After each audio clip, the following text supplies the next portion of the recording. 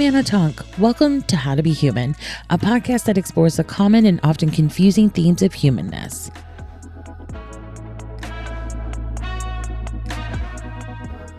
I'm not doing a fancy intro because I got so many DMs. I got so many nice messages about Vanessa's episode about career changes that immediately I was like, I want you to come back. So Vanessa is joining me today to talk about astrology and specifically the astrology of 2023. But before we get into that, astrology is obviously a big, vast topic. It was humbling for myself when I was trying to learn it, when I was like, oh my God, 12 houses, 12 planets. We're doing like, there's so much.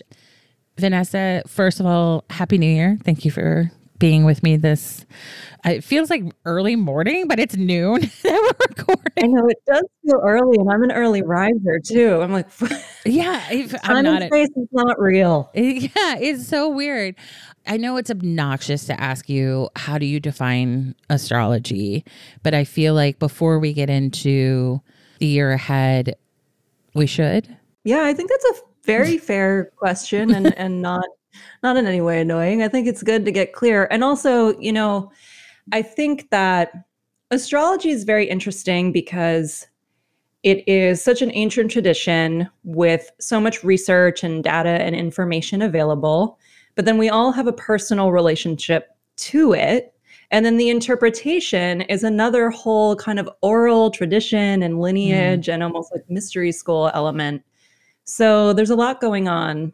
And for me, my relationship to astrology is, I would say, more leaning on the end of being open to the concept of it being an oral tradition, in that I want to explore the nuance of every sign and house and planet and see how it applies to the world at large. And I think that that's something that I've talked about. I was even in our class yesterday that you were in, kind of briefly mentioned, my interest in the outer planets made a big impact on my practice because the external climate of the world really determines how our personal natal chart's going to unfold. And I want to help people tune into the fact that, yes, you could have what looks like an amazing career year, which actually was supposed to be what I was going to have in 2020 when everything shut down and I was unemployed for a year.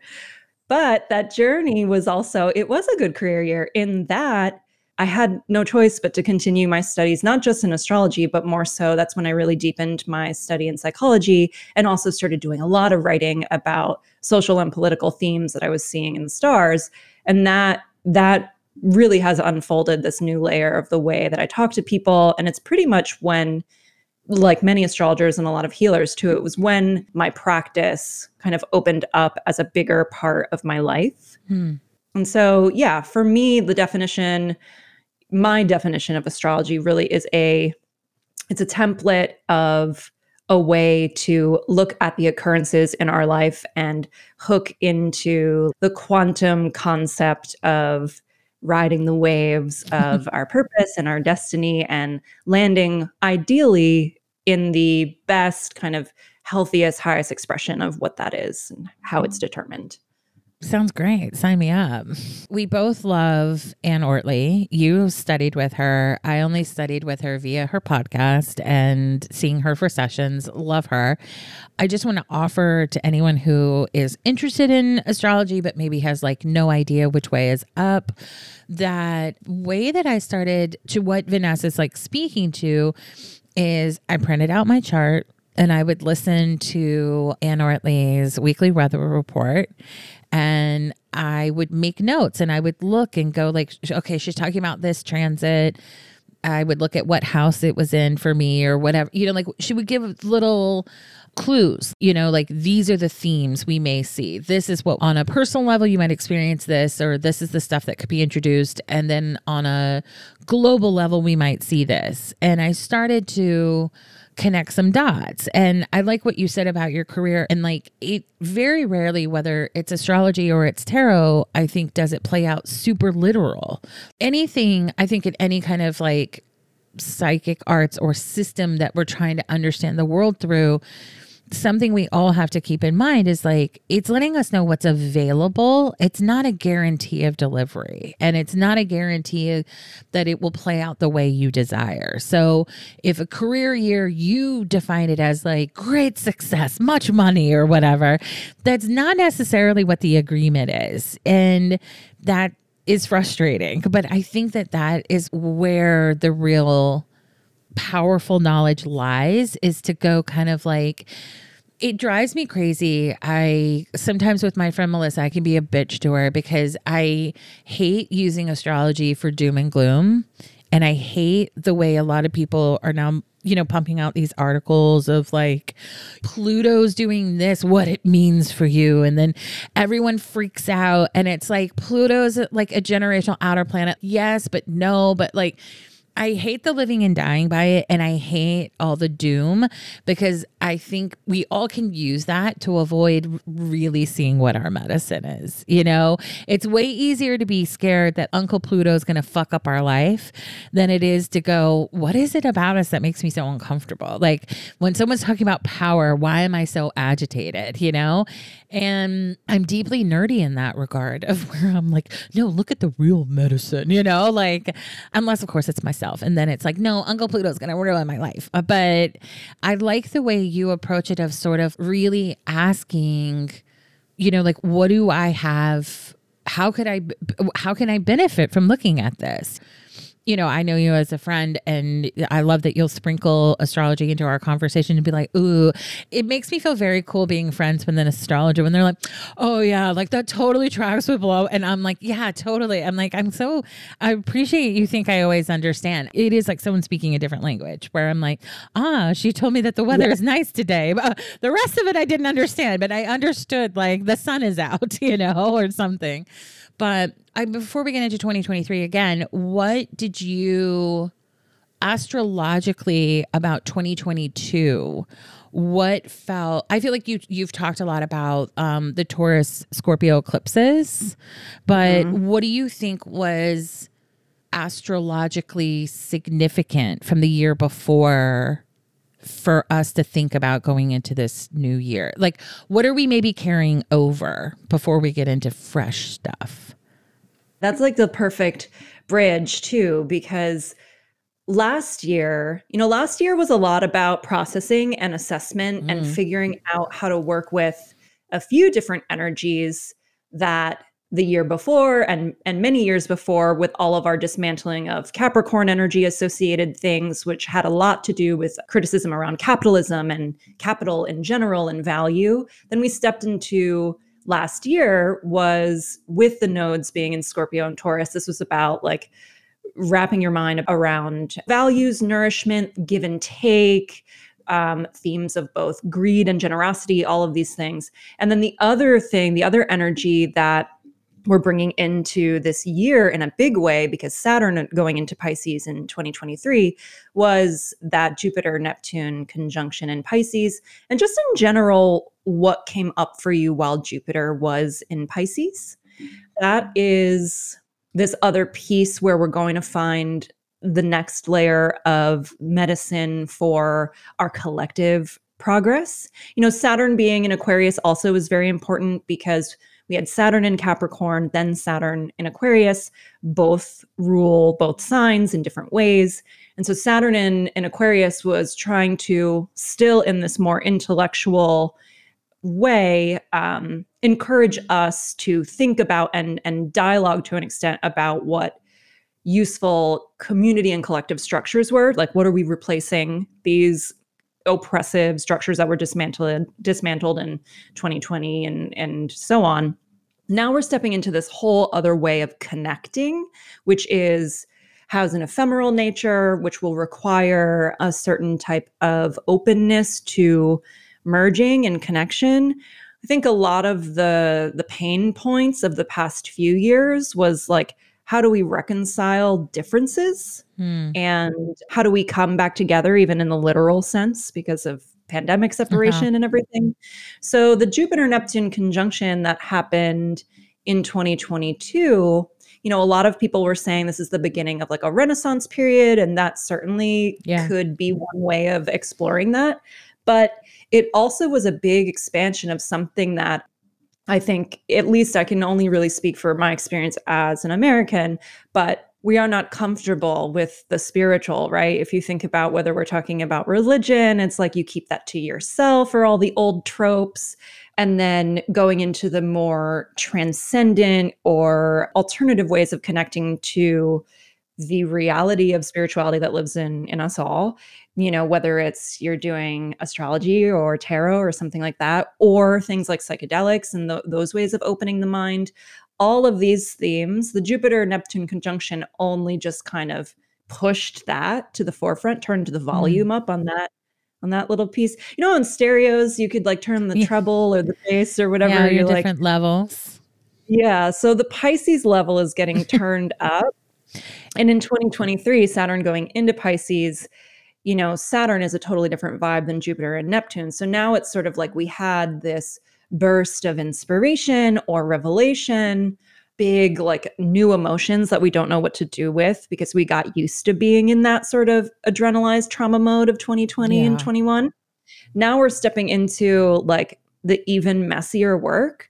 But in my opinion, it's also obviously I'm biased because I like this stuff, but it's the most powerful, and it's almost like the thing that I want everyone to work on exploring and protecting, because if we still, look at collective progress from this place of, a little bit of weariness of the authority that still remains, because it's not like we actually changed the government. I mean, we have a pretty standard issue government at this time and all of those things, we're having conversations about change, but it's not like things changed in a year. So we need to be aware and be vigilant and be protecting people's rights to accessing the sweet tenderness and compassion of Pisces and all of the things that Pisces rules, which are famously sort of controlled and have been controlled, right? If you think about in many ways. And so that's going to be up for us. And that's something that's kind of carrying over in the biggest way, I think, from 2022. That's already very interesting to me. And before we get into 2023, when I posted on the Instagram that you were coming back and asked if people had questions about astrology, we got, 8,000 about the age of Aquarius. So I only think it's very funny because I identified with the people being like, what does it mean? What is its significance? So, lots of confusion about the age of Aquarius. So when people say that, what does that mean? I can't hear anyone say, well, it's the age of Aquarius, or, well, now we all have to like step to the forefront because it's the age of Aquarius. Like, I just am hearing Hair the musical. I'm never really thinking about it from an astrological or a spiritual standpoint. Is it real? Is it about like the Lionsgate portal? I get riled up every year on 8/8 that I'm like, it's not a real thing. Do I need to start getting riled up about this age of Aquarius as well and start being like, it's not a thing? It feels highly sus to me. Is it sus? Is it real? Are we in the age of Aquarius? I just don't really know what it means.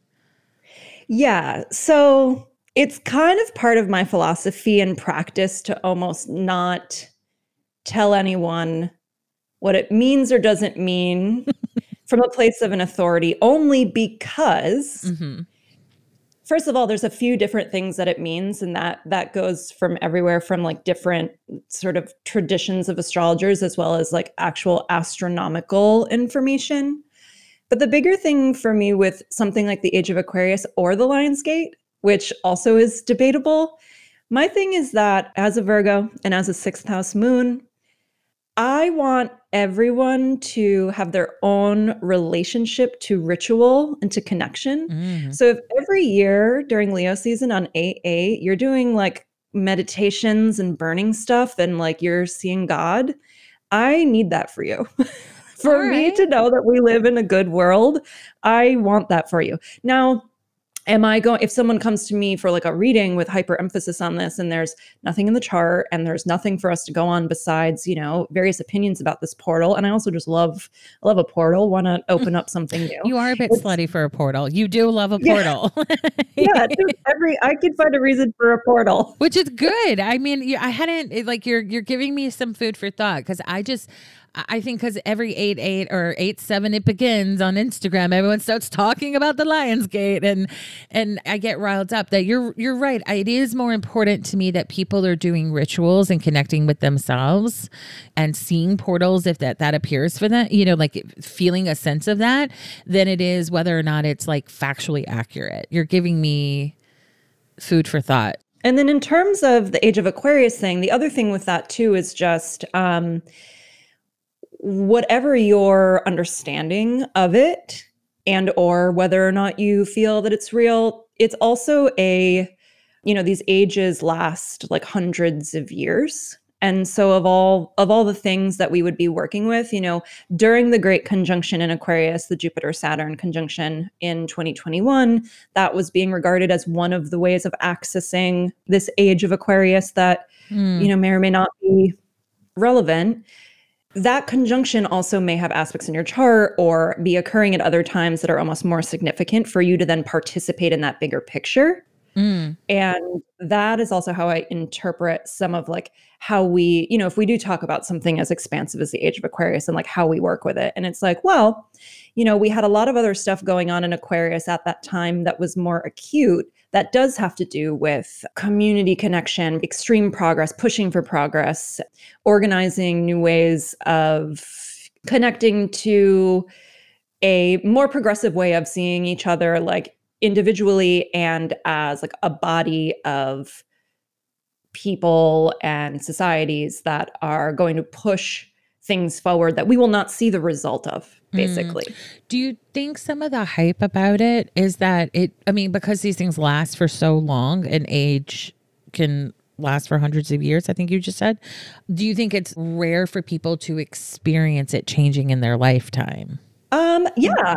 Could that be some of the hype I just feel like it's like interesting. People to me who I didn't even know were in astrology will like reference it. And I'm like, I wonder what it is about certain things that like get built into the collective consciousness, like regardless of interest.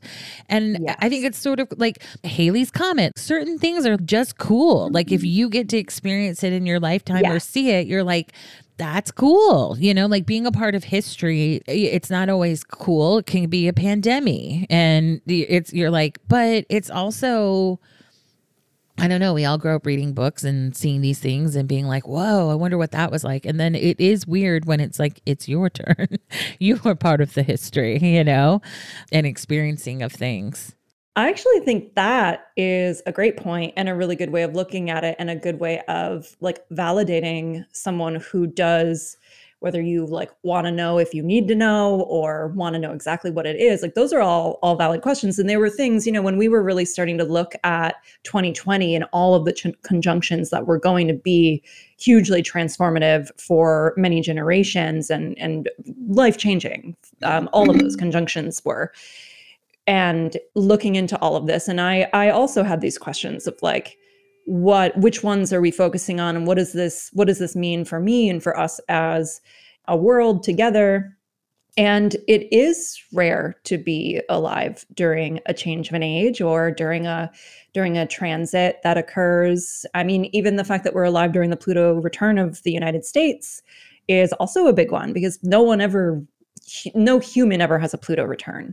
So all of us who are alive and experiencing that's also another one that is really significant and cool to think about. So for sure, everyone alive and conscious now. And also anytime something sort of taps in or like you get your little psychic alarm bell around something, you are meant to be exploring that. But in a way, something as nebulous as the Age of Aquarius or the Lionsgate portal, I think those are two really good examples of, there's a lot of debate around them, but if they are somehow like pinging on your radar, you should be seeking out various info about it and see how you feel about it. But don't ever feel forced or limited by its occurrence. Yeah. The big thing I think any astrologer that I admire really emphasizes is like, we don't live and die by astrology. Like if you have to sign a contract during Mercury retrograde, you do it. You just do it with, reading it 3 times, giving it to someone else, and having a lawyer involved. You know, it's like you just protect yourself, but you don't say, I cannot buy this house as it is Mercury retrograde, you know, which I think is funny. Like at this point, I used to really live and die by it, and then had to like buy a computer during, you know, Mercury retrograde. I was like, oh no, you know, and was all like, and I very much was like, what would Anne Ortelee do? And she's like, we don't live and die by it. Like, you know, you're going to live your life. And I really like Mystic Medusa as well. And she's like similar about, you know, you just do your due diligence. And the only thing I won't initiate, shop, or like do anything big with a void moon. That is something. Yeah, that's the only one agree. I'm like really kind of strict about, that if I really care, or I think it's anything I'm really initiating, you know, because it was funny. I was like listening to Anne right before Thanksgiving, many moons ago, and it was going to be a void moon on Black Friday. And she was like, don't shop. Everything will be wrong. It'll be the wrong size, or it's going to be the wrong color. But essentially, like everything you buy on these sales, it's going to have to go back, you know? And I worked in a production office, and I was like, okay, cool. I'm not I'm not a big Black Friday shopper. I think it's terrible anyway, but whatevs. Deals are deals. Sometimes you get seduced. But I was like, I'm not going to do it, you know?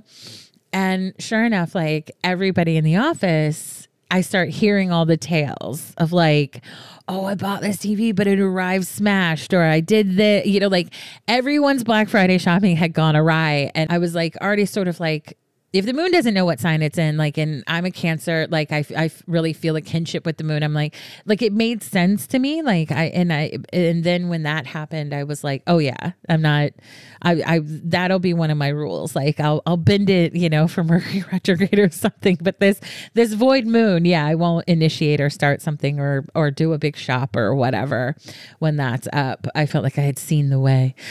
All right, so what's coming at us in 2023? What have the stars got for us? Or this, I like to just be dramatic about stars, but I really should say signs. I shouldn't.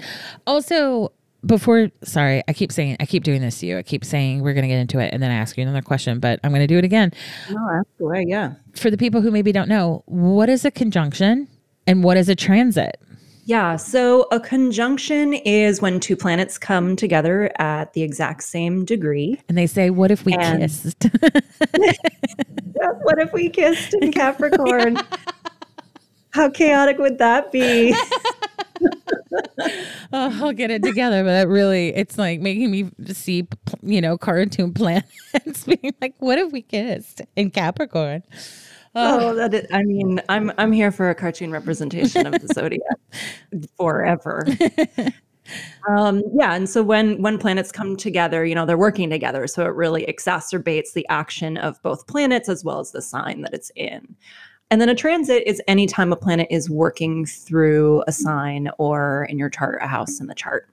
And I mean, this might blow some minds, but when you want to know anything that Vanessa is going to speak to, probably the place to look for it in your chart is not via your sun sign, but your rising, which I remember when I found this out and it blew my mind. But now I barely even read my Cancer horoscope. I almost always just read the Aries because your transits, what the planets are doing kind of in real time, is going to be talked to in your rising sign. Am I saying that right? 100%. Okay. Yeah. And I actually feel like it's a public service announcement for both people as well as astrology, like overall, to share that information, because so many people will say, my horoscope wasn't right. And so astrology must not be real. And it's like, well, if you're reading Leo, but you're a Cap rising, of course it's not right. Yeah. You're not reading the right thing. And that just is, you know, that's how it's been forever, is that most credible daily, monthly, whatever horoscopes are based on the rising sign, because that's the beginning of your chart. And we talk about the transits going through different areas of your life. There is a way to write a solar horoscope, which is just a totally different experience. It's pulling the sun to the first house, and it's more about how your sun functions throughout that journey. But that's not something you will see unless you seek it, or, you know, you go to someone who specializes in that. So yeah, it is for someone who is wanting to like look at horoscopes. I would recommend rising only, and of course, when you're working with your own chart, that's how you're looking at it. And everybody has everything in their chart. I will hear people say sometimes, I don't have any Taurus in my chart. And it's like, you maybe don't have a planet in that sign, but we all have everything in our chart, you know, like, you do have Taurus in your chart. You just maybe it's an empty house, or you just don't have something, but that doesn't mean you're not going to be affected when something is transiting that part of your chart. Correct? Yeah, 100%. Okay. Yeah. Yeah. So the transits will affect that sign if you don't have a planet. And then it also will likely make aspects to your other planets. So that does make its presence very known. And then on a more in-depth, more advanced type of level, there's also progress charts and other things that you may actually low-key now at this age have a little something in that area of your chart. I have to say, our beloved Anne Ortelee blew my mind. The difference I felt when my son, my progressed son, went into Leo versus Cancer was, and then when it went into to Virgo, I was like, oh, this is so interesting, because I really could almost to the day like pinpoint when the shift was of like, did I change as a person? No, but did it really dial up some of those qualities? Like, yeah, you know, it was just really interesting when I learned about that. But like, I feel like we don't want to get too in the weeds with that for people. Another word I think worth defining is aspect. When something is making an aspect, what does that mean? So put real simply, it's like sending vibes. We literally just talked about how like we've gotten far in life off vibes before we started recording, that we were like, it's tough sometimes to distill things when you just like operate on vibes, you know, and here we are, and like even the planets operating on vibes. But I think that is like, as someone who I've got like some interesting aspects that like always come up with astrologers, and it's like, yeah, that is it is a bit of a vibe. Yeah. Yeah. It's, you know, it's sending energy, it's meeting, but in a different way. Right. You know, I think that we sort of have a biased association with vibes being good because we're so programmed, good vibes only. Yeah. But vibes are just vibes, you know. It's an energetic, when I'm talking about aspects, it's an energetic thing, right? So you can also have bad vibes. People can, you know what it's like when bad vibes walk in the room. That might be a hard aspect for you. And so basically we have the planets in our own natal chart, and then by transit, the planets are coming around, and one might be a bully to your moon for a little while. And you have to then, you know, you can't really do anything about the vibes coming at you. You want to be aware of what they're going to be. And also for me, more in my own practice and the way I work with those things is like, what is just the best way to navigate this? Not necessarily preventing it, because I think that sometimes when we're studying astrology, it's easy to get preoccupied with that. Like, oh, I'm going to shore up all of these different ways that this retrograde's not going to affect me or whatever it is. But it's like, it's more about learning how to work with, be adaptable, see value in, and also just kind of explore new parts of yourself during the aspect. So if you do have, say, a hard aspect coming through your moon, instead of like hiding about it, which sometimes actually hiding from an aspect could be helpful. Like in a void moon, we're ultimately like, we're going to rest for a little bit and not buy anything or whatever. But, you know, sometimes it is also helpful information to be like, okay, so when this person or situation is hurting my feelings or making me feel unsafe or challenging my security, how do I advocate for myself? And then that's when we start layering on all the other circumstances. Is this a time for you to really gather your courage and have the convo? Is this a time for you to practice forgiveness? So on and so forth. So that's what's going on when transits and aspects are really, this is when the whole symphony is coming together. It's funny you say that, because I had a reading and I'm an Aries rising. So I always look at what that Mars is doing, and Mystic Medusa, I guess it was a Mars retrograde many moons ago. And she was like, whoever starts the fight loses. like in Mars retrograde. And I mean, Missing Medusa, I love, she's Australian, and she will, she'll make these very sweeping proclamations, but I do think there's benefit in that, And it was funny because it was like, I forget what it was, but it was essentially like, you may feel like everyone's like trying to start shit. Do the best you can to not engage. Let them sort of like wear themselves out, blah, blah, blah. And it was like really helpful. And at first I was like, well, shit, I don't want to like fight with everybody, or I don't want everybody, And then I was like, oh, this is really helpful. And I remember there were like 3 different things that happened where I felt like this moment that I was grateful I had read that, because I was like, if I hadn't, I maybe would have like gotten down in the mud, or I would have been like, I just would have reacted, I think. And instead I was able to have like, it's not like it didn't hurt my feelings or whatever. I'm not saying I didn't feel how I felt, but it gave me this ability to sort of witness it a bit better and be like, I think this is a little bit more related to the energy we're all in, of like, you can feel the crackle in the air. Like people are just a bit on edge than it is about anything to do between us. And if I match their energy, then we are going to have a fight. But if I just like go, I'm not going to engage with this, maybe we can calm down and figure out what's actually going on. And it was really helpful, rather than the doom, rather than being like, oh no, because of this aspect, like I'm just going to fight with everyone. And instead just being able to make a more clear-headed decision of how do I want to engage.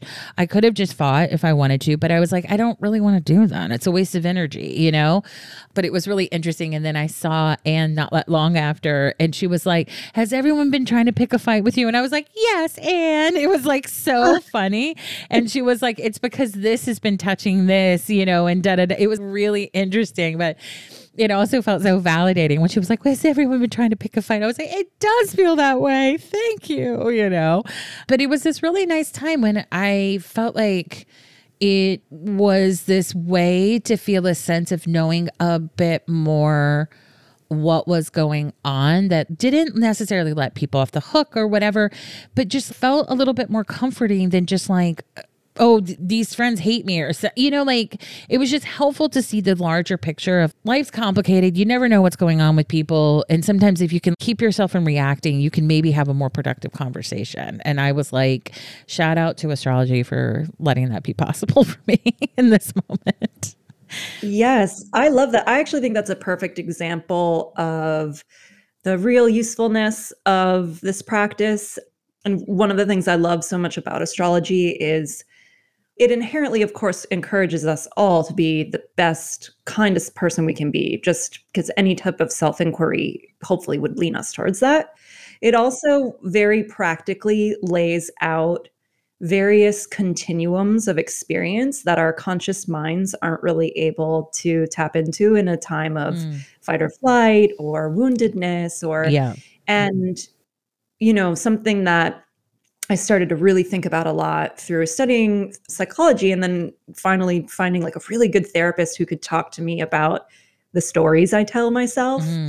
It feels like astrology, when you tune into the transits and when you start teasing out what's happening and applying them, and not justifying either your own or other people's inherently like bad behavior per se by a transit, but just kind of seeing exactly that, like having more compassion for them and yourself, and allowing things to unfold, and allowing yourself to, or encouraging yourself to like pull out different things from your toolkit, instead of telling yourself a very specific story about what you're feeling in that moment, because you can't really see it accurately when you're triggered or when you're hurt or when you're shocked. Yeah. So I love that. And I think that some of the Mars stuff, we have Mars retrograde right now, and it actually is making a pretty big imprint on 2023. And it was a big part of the end of this year. And that's one where I think, culturally, we don't navigate conflict very well. And the other thing that Mars really rules is momentum. So slowing down, do we like that? Not a fan. We're starting to say we do. We're starting to try. I think we're all trying to convince ourselves, it's like we've got a couple like strong leaders of the like rest movement and slow down and slow living. Like we've got some people modeling it. But I mean, it's all fine and well until it's you, who needs to slow Right. down or doesn't have a clear path forward. That's really funny. Yeah. So we're working, I mean, that one, that's just I love your story about just having that be enlightened and then also reaching for support. I think that there are times in our own chart where we're going to need not just the support of an astrologer, but just kind of in general to know, checking in on your chart, talking to the people you trust, bringing in maybe other forms of support instead of being reactive or instead Yeah. of having this be set in stone. It's like, and that's something that, I try to explain to clients, and I've even over the last couple years in particular really have been noticing that, if things are sad or you're grieving or you're tired, like in that like an emotional Yeah. tired, if you're experiencing a little bit of depression, that will remain. But the transits around you can be working with to just bring in more support. Yeah. So we had this Mars square Neptune that happened in, at the end of 2022. There'll be one last one as it goes direct. But that informs the experience of what Mars retrograde has been for people. And Mars square Neptune is very uncomfortable.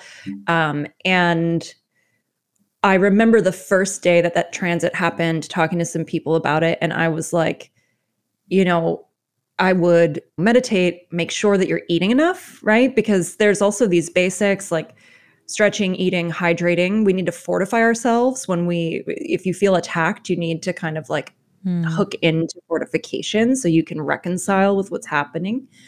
But it was still a day that kind of felt, wonky for a lot of people. Yeah. And the way it hit my chart was just kind of feeling a little existential and feeling like my spiritual path kept me very separate from my like community. And I was working through all of this stuff. And I remember like going to yoga, everything was fine. But in my heart, I was feeling this heaviness that I was like, well, I'm glad that I knew this transit was coming because I went to yoga. I went to this shrine by my house and did a little meditation.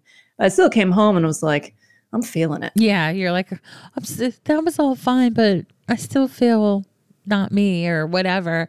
So I have a lot of clients that, will go through these really rough 2-year. If someone's generally, I recommend to clients, if shit has been very hard for more than a year, to pivot from tarot to astrology. That I'm like, there might be a transit or something going on that would be more helpful for you to know about. Or something too, I say to them, it could be incredibly validating. I had been in a weird space and I just like couldn't really articulate it, but I was like, I don't really feel like myself. My problems don't really feel like my problem. Like I just felt weird and everything felt very hard. And it was an astrology reading that really, really gave me, it was with Leslie Gilbreth, who is the best, our Cosmic Day. Yeah, she's a wonderful person, wonderful astrologer. And without me even saying stuff, she was just like, have you been feeling like blah, blah, blah? This is what's da, da, da, da, da. And she's like, it shifts on like, and it was a day coming. She's like, good news. Like it's not going to like completely resolve, but you're going to feel very different after this because these planets shift, I think maybe from Earth into air. I can't remember. And she was right. But it also was so validating just for someone to say, yeah, you've had a couple months of like this and really just name it was really helpful. Like, because I think sometimes too, or I know for me, I can be really hard on myself about what I deserve support around or like what's a problem. And I'll be like, but I'm not, like nothing's like wrong, but I guess it was literally like the definition of like ennui, like just things didn't feel right either. It felt like this just weird sort of like mid-grade. And that validation was really helpful. That was just really clarifying as well to be like, okay, cool. Like I haven't been making this up. I have been in a weird fog that I couldn't really make sense of, and who knows, but I do offer that to people if something kind of has been going on, especially too if it relates to one area of your life. Like I've had clients when it's just like nothing is going right work-wise, like just nothing, that I'm like, it can be helpful for someone to go, of course, like anything can happen at any time, magic loves a void, but it's been helpful for me in astrology when someone's like, listen, where your energy will be the best rewarded or where you might find flow or whatever are these areas versus these. That's been really helpful for me, that if someone's like, not a lot going on in love right now, like I would worry about this, like your communication's really strong or your this is really strong. Like, of course I could have just disregarded it and tried to date anyway, but like it did feel better whenever I've taken that guidance and sort of it takes some of the pressure off. Is it always the best news? Like if you're, desperate for your business to take off and someone goes like, it's not really where the energy is in your chart right now. It can be a bummer. It can be disappointing. But like, I think it also really helps you talk to yourself about your expectations and kind of go, am I being realistic about this? Like, do I need to give this more time? Am I putting on this business or whatever, like a me problem, and I need to let it have its own timeline or whatever? Next to therapy, astrology has been one of the more helpful things to help me like ground and touch base with those things, to like kind of come back to reality in a way of what's going on and how do I want to use my energy. Well, yeah, because I think it also, first of all, that's my favorite thing to hear from a client too, is that I kind of knew this was already happening. You just confirmed it. I'm like, perfect. Yeah. Good. Because that's kind of what we need sometimes. Because without that validation, without a container for our instincts, there's nothing that really teaches us to trust our feelings or our instincts or, to be able to understand those things without having it reflected back at us. That's just not part of the way we're socialized, I think. Unfortunately. Yeah. And so I think that astrology is really helpful that's how it heals us. Because if you think about also, at least in terms of maybe broader, like your life path or what your general desires out of life are and things like that, they're things that we're sure about when we're younger, and then they kind of shift, sometimes for positive reasons, oftentimes for various traumatic reasons. Yeah. And so coming to an astrologer can also clarify like your authenticity versus where the challenges are, versus also the way that everything works together in a way that's less linear and more like we're creating this like cosmic soup in our lives. And sometimes if we are focusing on, one ingredient, but that's not where we need to be going. If you're making a soup and all you have is like water and chopped up potatoes and you're like, why don't the potatoes taste good? It's like, well, you didn't put any of the spices in. So right now it's just water and potato. There's no amount, like this isn't an indictment on who you are. That's all we can do. Yeah. And that really is, I think, how, and not just astrology, but this is how healing is. How many of us have gone to various other healing situations where they're like, well, it doesn't even really matter how many dates you're going on. Like if you're not working on your own self-worth or if you're not feeling like you're ready. I think partnership and work are both two areas where we may simultaneously think we know what we want and also are totally subconsciously blocking the thing from coming in because we haven't really gotten real with ourselves in various ways. No. Yes. Yes. So some of these, there are all these other stories in all the other areas of our chart too that can mean so much more than even the first stop on that interpretation. So seeing an astrologer can really show you like, yeah, if like Pluto's on your moon, like you're working with some deep, deep stuff that's going to be really uncomfortable. It doesn't mean that you can't achieve, but you also really need to be like radically facing, whatever. I don't want to tangent too much. And, but there are some really harsh transits that people can experience that if you're not aware of your chart, you could just be like, why is my life a hellscape? I'm trying to do the best I can. And, astrology can give you some clues and help you like pivot or pause too, which love that.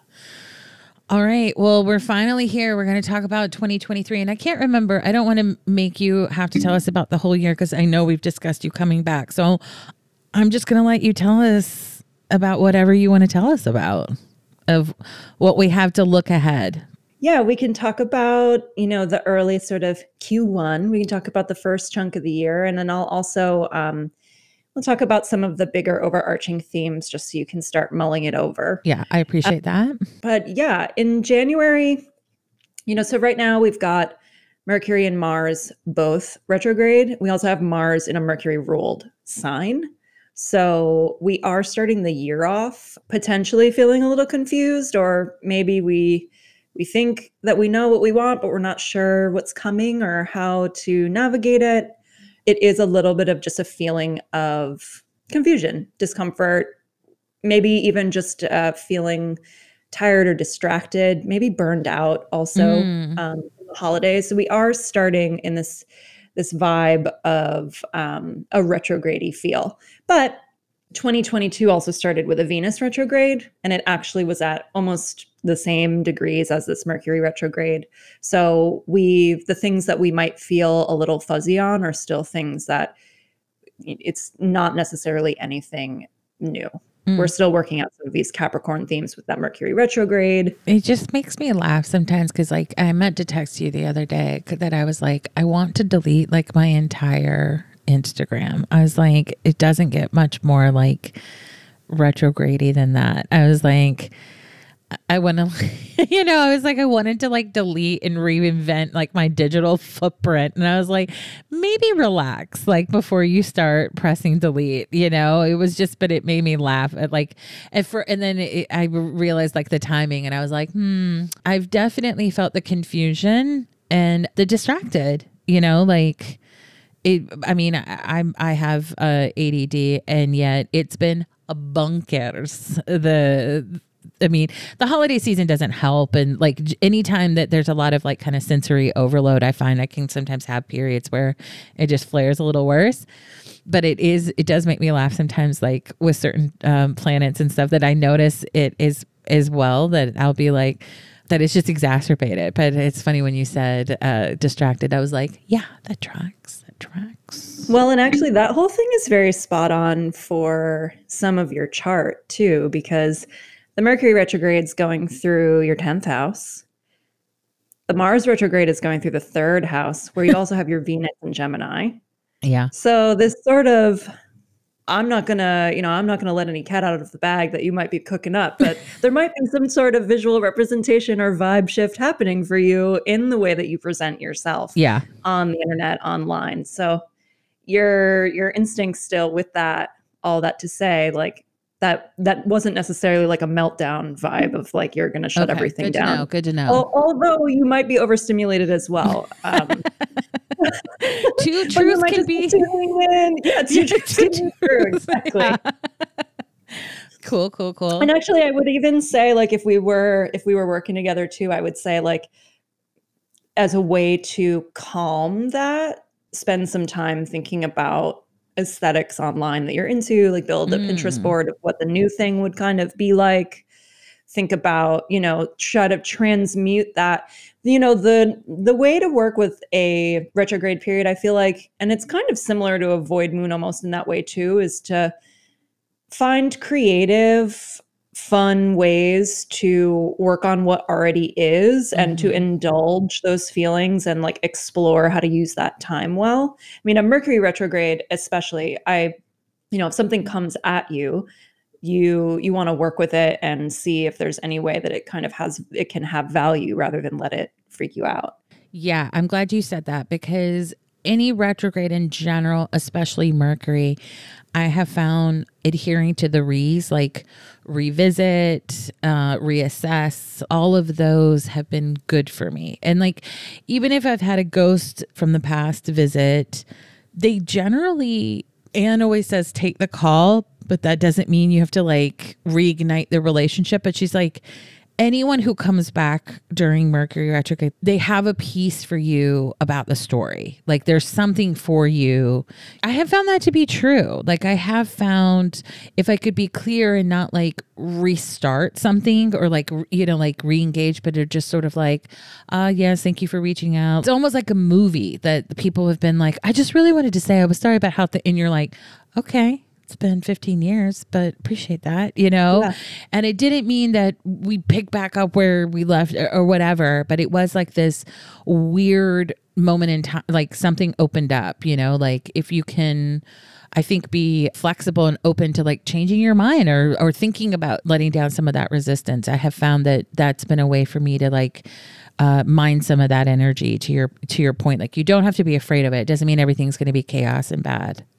Yeah. I mean, I'm for the most part pretty into Mercury retrograde, but I also have it in my chart. So Same. it's a whole little opposite day Yep. situation. But yeah, I think all of the techie digital stuff really just does suck. Like, it's not like your phone breaks and you're like, everything happens for a reason. It's like, Yeah. nothing happens. My phone didn't break for any particular positive reason. But I did have that happen once during a Mercury retrograde. And I was like, honestly, you knew you needed to, like, it was a whole story about me and the phone. Like, I was being reckless. I was having one of those, many years ago in my 20s when I was having one of those summers where I was like, not home enough and just, messing up. And it was like, yeah, you broke your phone. Like, slow down, be responsible, get it together. That's what happens. Sometimes we have a sloppy summer. Yeah. Yeah. So, anyway, moving on. So, yes, Mercury will go direct January 18th, though, just heads up to everybody. Mars will go direct on the 12th. So Mars will actually go direct first.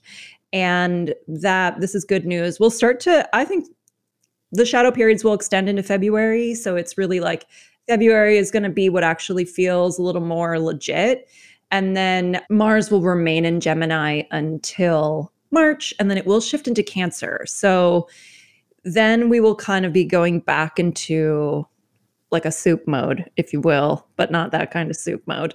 We will be kind of swimming back, Mars in Cancer. That's like a different type of slight confusion just inherently because Mars wants to go where it wants to go. It doesn't want to necessarily bob and weave in waters, that type of thing, So that's just something to keep in mind especially if you do have a relationship to Mars, if you are an Aries or Aries rising, if you have been clocking this Mars retrograde in your chart and understand what it's meant for you.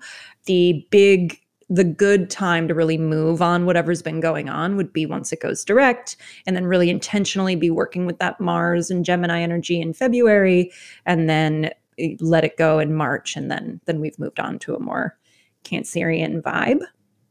In March, we have the two really important transits that are defining, well, not transits, planets are changing signs that are defining like this next journey that we're going to be on with Saturn and Pluto.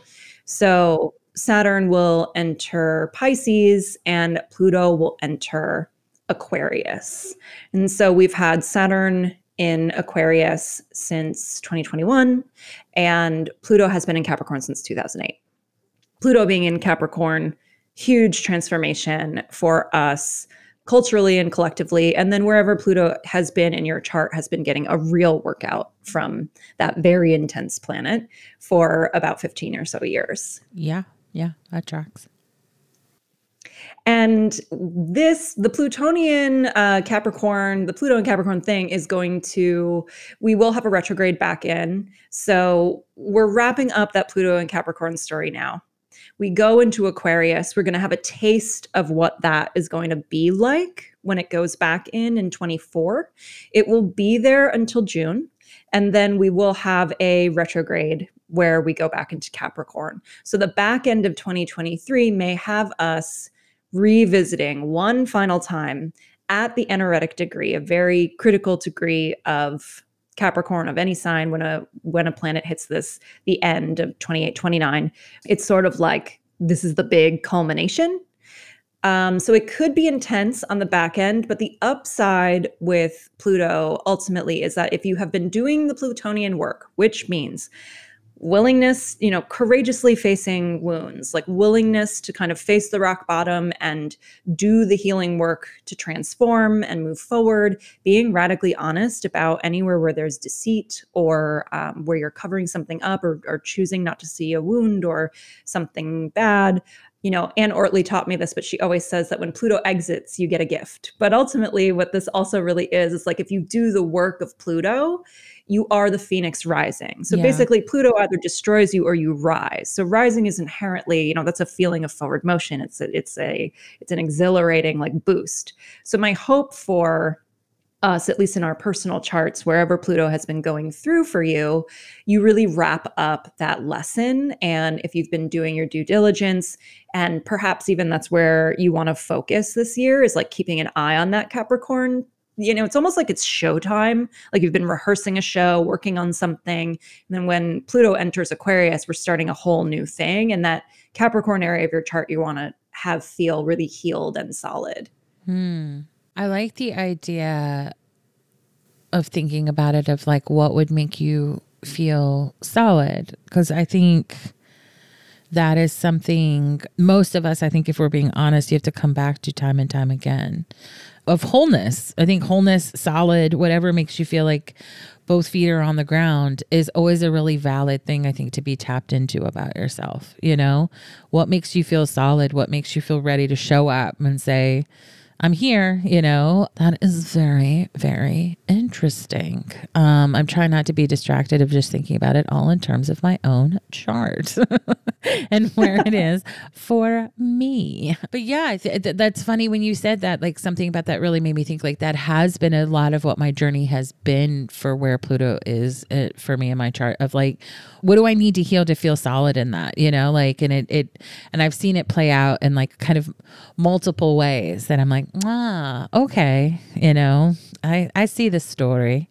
I see a little bit more where I could look to for my own healing as well. It's especially a huge one with Pluto going through Capricorn. Capricorn is ruled by Saturn. Capricorn also, like in mundane astrology, in the collective, had a lot to do with things like capitalism and the older structures. And so we were needing to, on our own personal time, really hold ourselves accountable to creating a foundation so that we can show up while also being hypercritical of the foundation around us. And Saturn ruling Capricorn, Saturn kind of gets this, I think there's a little bit of a hyperfixation, at least in casual conversation, about Saturn being a difficult planet to experience. Yeah. But the point of Saturn is to make you stronger so that good things can happen. Yeah. So it comes through. And this is why your Saturn return can be brutal if you haven't dealt with your stuff. Because if you don't deal with your stuff, at least according to astrologers, and I think like healing at large, it's going to cause problems down the line. Yeah. And so Saturn is here at your Saturn return. And then just that Saturnian energy is here trying to create this like foundation, a durable foundation or container for you to then, be able to move forward authentically and also just safely. So Pluto going through Capricorn was also about like showing you like, where are you not safe? Like, where is your foundation not safe? And what are you, in particular, Pluto going through Capricorn on a personal level, it was like, where are you like showing up inauthentically because you think you will be safer when really you're in deep denial of something that needs to be healed and handled so that you can have a more enduring presence. I want to say that was a little bit of a personal call out, but yes. I hope that is as beneficial to everyone else as it is to me.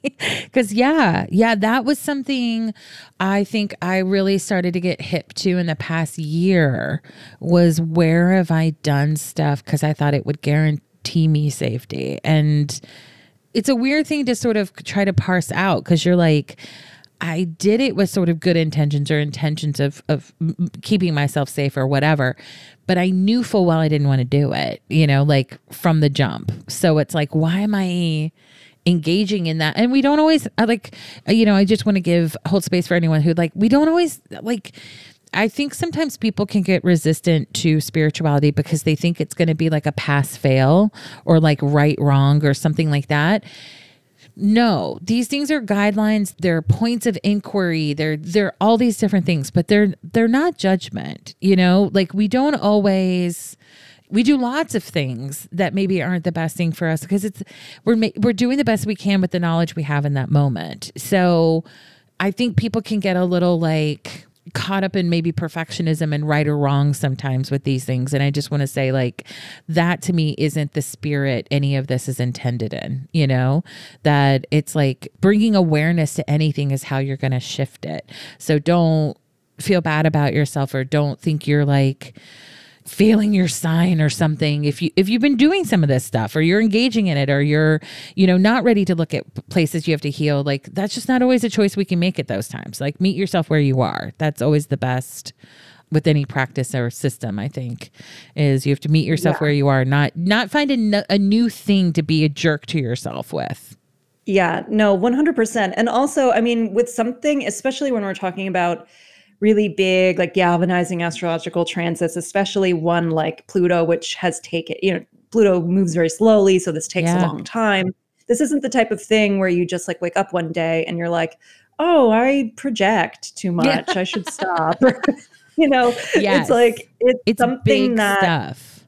Yeah. And Pluto especially, and this is also something you'll want to take into your awareness as it goes into Aquarius next, is like, it's a slow, like digging. This is like Pluto is literally like going underground. It's not the stuff that exists on top. And that's actually why I think the, Pluto going through Capricorn on a personal level, and then the way it did interact with all of the transits and the shifts in conversation around government and the patriarchy and colonialism and all of these topics that started to come up towards the end of the transit. The beginning of the transit was in 2008. It ushered in, the financial crisis of 2008. But then the conversations weren't immediately like the big banks are bad and capitalism's bad. It wasn't like that. Just we had that one thing and it was such an accepted public conversation. It was still pushed into, various different groups who had different reasons why they said it was good or bad, et cetera, et cetera. It took the whole of 15 years for people to, in a more casual way, because of various transits and because of, things just progressing, that we were able to start having more comfortable conversations about how these things affect everyone and how everyone should be aware of what was hidden from us for so long that was causing so much other pain. And it's very similar to astrology as well, because it's not just capitalism and all of its oppression. It doesn't just have to do with money or government. It also infects very mundane daily life. Yes. And so this journey in Pluto was like an investigation, or journey through Capricorn was this investigation by Pluto to unearth all of that. So these healing lessons and the healing of Pluto in your own chart as well is kind of a lifelong thing that has many twists and turns.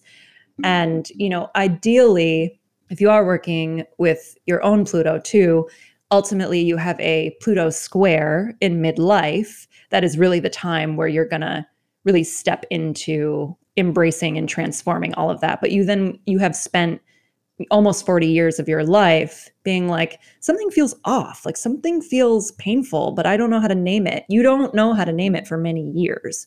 And that's also what a collective Pluto transit is kind of going to bring up. So it's an important shift and change, but it's also not something where we can very specifically say, like, this is what Pluto in Aquarius will feel like. Because even if we know the themes that it's triggering, we are also humans watching this unfold in real time. Yeah. And that, so we as individuals are then like relating to what's happening around us. And that also helps us see where we need to heal. Right. Yeah. It's crazy to think of what has, when using the financial crisis of 2008 and thinking what's unfolded and how the culture has changed, is pretty amazing to think about what that process has been of like, people thinking, the Occupy Wall Streeters were brave, but like fringe and, and all this stuff. And now pretty much everybody's anti-capitalism, that it's just sort of wild to think what has happened, what hasn't happened in 15 years. But it is such a good point, it's a good way to see your point of like, there's a million ways that can play out. There's just no way to know what it's going to mean, but it's good to be aware of the themes and how we may see that mirrored both in the world and in our own lives. Yeah. Yeah. And you know what, Aquarius also being ruled by Saturn means that this will be a Pluto that's about building foundations or refining to build a better foundation too. So just keeping in mind, like, Saturn as a planet of responsibility. And the best thing you can sort of intend to do for this transit would be then, like, I want to continue to be accountable and responsible, both to myself where things feel like they're getting rocky, and then also still in the world and how to kind of work with all of that. Yeah. And I think, you know, it's been a really potent time. Pluto going through Capricorn also had all of these rare conjunctions at the end of its experience. So I also want to kind of disclaimer and say that Pluto continues to move, and it doesn't mean that every chunk of time there's going to be like huge, like, political shit. It's not like it's constantly guaranteed to enter like a totally chaotic time. You know, we had Pluto in Sag before 2008, obviously, and that brought other things going on. But Pluto in Capricorn was particularly destabilizing because of the fact that the United States has Pluto in its chart, and because of, you know, what Capricorn represents in general. For at least the first quarter of the year, do you think it's worth it for people to sort of marinate on some themes like you said, like foundations and responsibility? Like, is now a good time to sort of not really make any plans or think about what you're going to do about those things, but think about, like, when I think of Pluto, I think of power. Like, whenever things are going on with Pluto, I think of, well, how do I define power? Where am I exerting my power? Where am I denying it? Where am I maybe overexert? You know, I just sort of use it as a prompt. Are there any themes right now you think that would be really worth it to people to sort of marinate, spend some time, think of, like, you know, what comes to mind when you think like responsibility?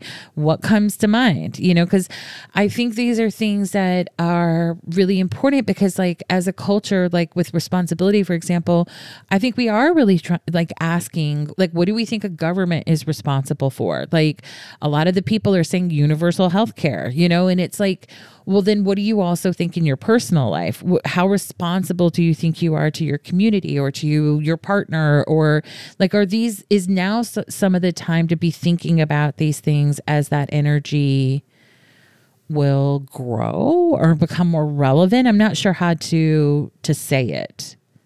I guess what I'm asking are there some themes that it would be worthwhile for people to gain some personal clarity on before maybe conjunctions happen or transits happen or things change signs? Like, are there some themes to be thinking about that we could benefit from?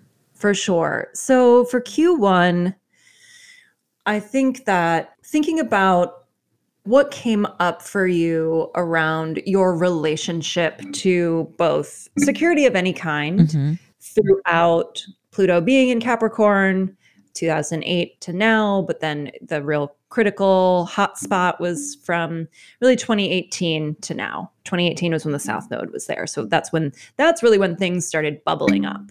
And what I would keep in mind there is, where are you afraid? So when you're working with Pluto, your own Pluto, or a difficult Pluto transit elsewhere in your chart, the big thing is, like, where are you afraid to look in order to heal? Or where are you afraid to, where or what is still lurking that is preventing you from really, like, surrendering to whatever is on the other side of this wound or scary moment or whatever it is. And because we have the South Node in Scorpio, which is traditionally ruled by Mars. So when we're kind of talking about rulership, you talk about Mars, but Scorpio also is associated with Pluto. And Pluto and Scorpio is also about, like, retention. So, like, where are you holding on too tight? So where are you afraid and where are you holding on too tight is what we want to be thinking about, because the nodes will shift in July. So this story around Scorpio also is starting to wrap up. So Scorpio and Capricorn, think about those in and out lists that everyone was putting on Instagram.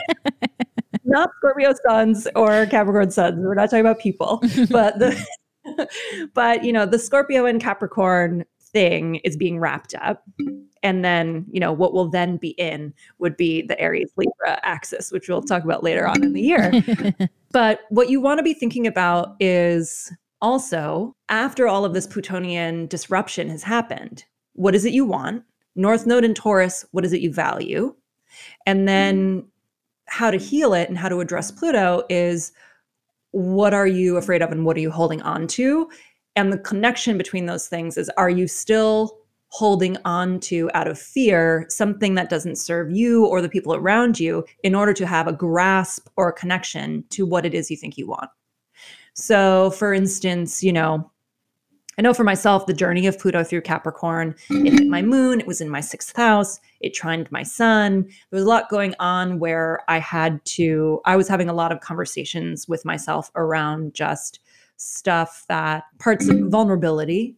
So I have to really think about, as this is moving out, how will I continue to pursue a little more vulnerability and still feel, with my 6th house being associated with work and with Capricorn having all of these like old hardwired capitalist stories for us all, it's like, do I think that I'll be gainfully employed if I am honest about who I am and what I want to do? Or should I choose to continue to hide certain aspects of myself and be of service in ways that don't actually serve me, or maybe make me a less authentic or even positive version of myself? And so I would look in your chart and kind of think about, like, where is that dance happening? Are you someone who wants to continue to speak up socially and politically, but you have like this other aspect of life where you feel like you will be rejected because of that? You have to be thinking about that now. Like, what will you lose? Because whatever you're kind of tuning into on the back end of this Pluto transit is really where you're meant to land. It is ideally a healed place. You've gone through a gauntlet. You've had some realizations. And, we see it all the time just in life, where people will maybe have like a revelatory experience and they want to change their life. And then they're like, actually, I'm not going to change my life. I'm just going to like stay. That was a cute little month of a retreat or just like an experience where I had an important conversation, but I'm actually not going to quit, or I'm not going to stop. And honestly, if that's the case, if there are things that you're afraid of, this also isn't like a hard stop timeline situation where you have to make any life choices, but it is about just continuing to kind of explore, like, where do you feel incomplete around stepping into some power in that area of your chart. And just in general, it's something that you tune into intuitively. You'll know what part of you got rocked the last few years. It's not easy. But I'll be really curious to see. I thank you for all that you have shared, and I'm not trying to cut you off, but we've been talking for a long time. So if that's all you want to say, it's totally valid and fair. Now knowing this, and I attend your workshop yesterday where you talked a little bit about astrology and led us into meditation and stuff. I'll be so curious to see how things play out for me, like having just done some stuff that I think felt gently supportive versus like new year, new you, or, get super clear. And it's funny, my intention for the new year, I don't really do resolutions, I do intentions, was face it. Which is very funny to me with everything you had said, that I saw it, I think on, We the Urban, or somebody was like, in 2023, like we're facing things or something. And I thought that's a good one for me. Like I can be so deeply avoidant that I was like, what would it be like to face stuff? Like when, like my default is always going to be to like run away or go into like some sort of mode. And I'm like, what would it be like to just like stay with yourself and just face it, like whatever that may be. Yeah. I mean, I think that's a great place to end for Q1 and almost add to, if anyone wants to hop on your intention or whatever, but just to think about like, we're facing things. And then with that North Node in Taurus and, coming out of all that we've come out of, like facing them when Saturn also enters Pisces in March, like facing them with compassion. Yeah. And facing them not with this Capricorn expectation of like, I'm going to face it and I'm going to hold myself accountable in a rigid way, but I'm facing it because I am courageous and I am worthy of being met with a positive response to my courage. Yeah, I have already in my personal life seen that play out a little bit where I was just like more honest with my mom about something. And I was like, it just overwhelms me and shuts me down. And she was like, I see that and I'm going to help you. And then, I mean, she's already driven me a little bit crazy, but the response was way like she can be a little more, I mean, she's a mom. She's my mom. Like, of course she's going to be a little bit more like, why haven't you done that? You know, she's going to be more parental. And it was interesting. This was like literally on Christmas. So it just happened. It was a lot more compassionate and it was a lot more like, I'm going to help you with this because you deserve to have this. You know, it was much kinder and more compassionate. Yes. And this isn't critical about my mom. I just mean it was just different from a parental take. It's not something she has to be nice to me about. And she was being very soft and nice and a lot more gentle. And I was like, well, this is interesting, you know? And I was like, well, if she's going to be that way, like also to me, the work was like, allow it. Let her support you. Let her be like, you know, but it was interesting. It's funny you say that I was like, I've already experienced that a little bit, and it just, you know, brings on the dance of then allowing it and receiving it, letting yourself receive some of that ease and kindness and stuff as well.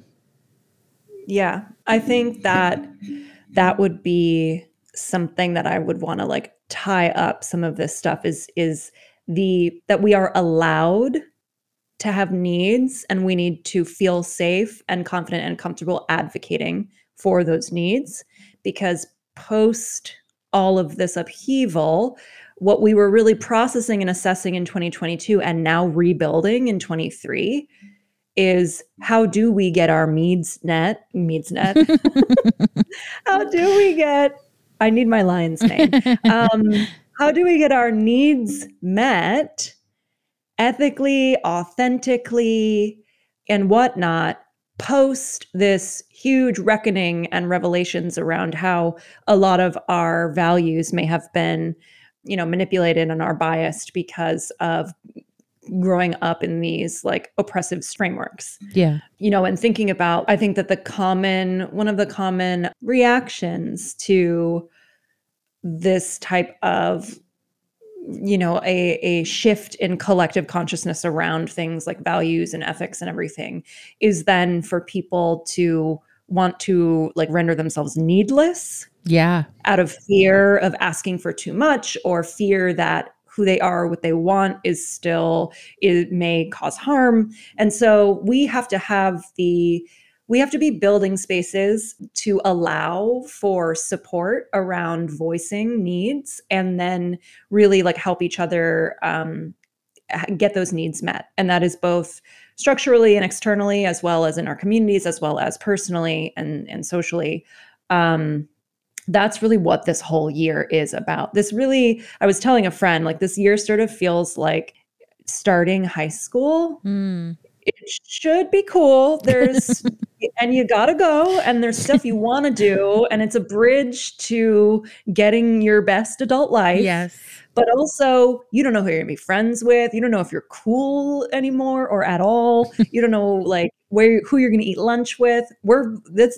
This year we're working on all that stuff. So it's going to be really like vulnerable and tender, and there's going to be some awkward feelings. And then, you know, we also run this risk of sort of maybe doing a little too much too soon if we haven't gotten really clear about like patience and intentionality.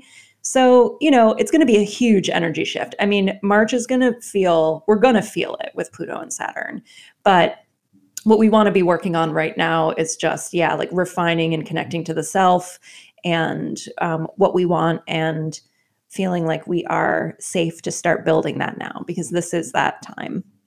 Yeah, I think we should end on that. That's so good. Even though it's funny, I say that and then I'm going to promptly like not end on it because I wanted to quote Vanessa back to herself in the workshop yesterday as I try to hold my mic and fiddle for my notebook of life. I almost said notebook of knife. It's contagious. Yeah, it's contagious. I do that all the time. Scramble my words. I'm queen of brain farts. Yeah. Just and when someone everybody get used to it now. Yeah. And when somebody goes like, do you realize you just said? I'm like, if I paid attention to every time I scrambled my words, I'm like, that's all I would do in a day. But I loved what you said, trusting the wisdom of your joy. And I feel like I loved that. And I've thought a lot about that.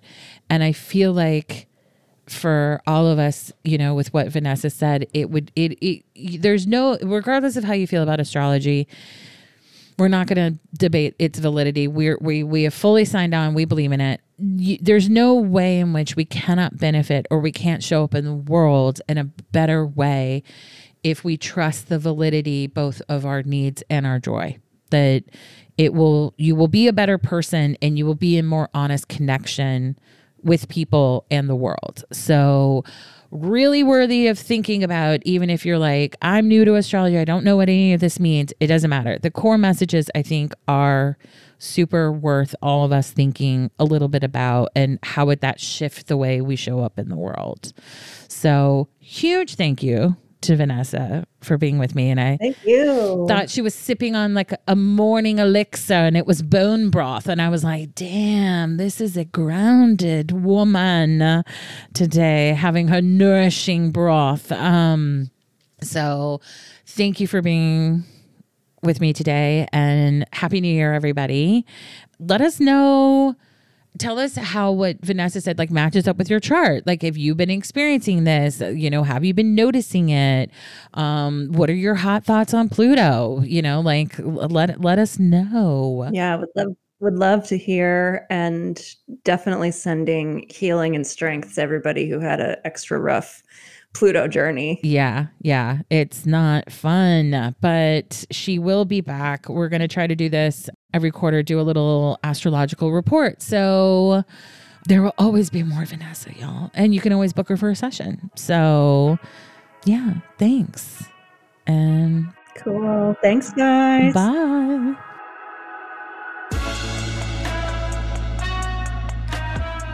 That's all for today. If you're interested in submitting a topic, please go to annatonk.com and hit the contact button. Or you can email me at annatonk@gmail.com.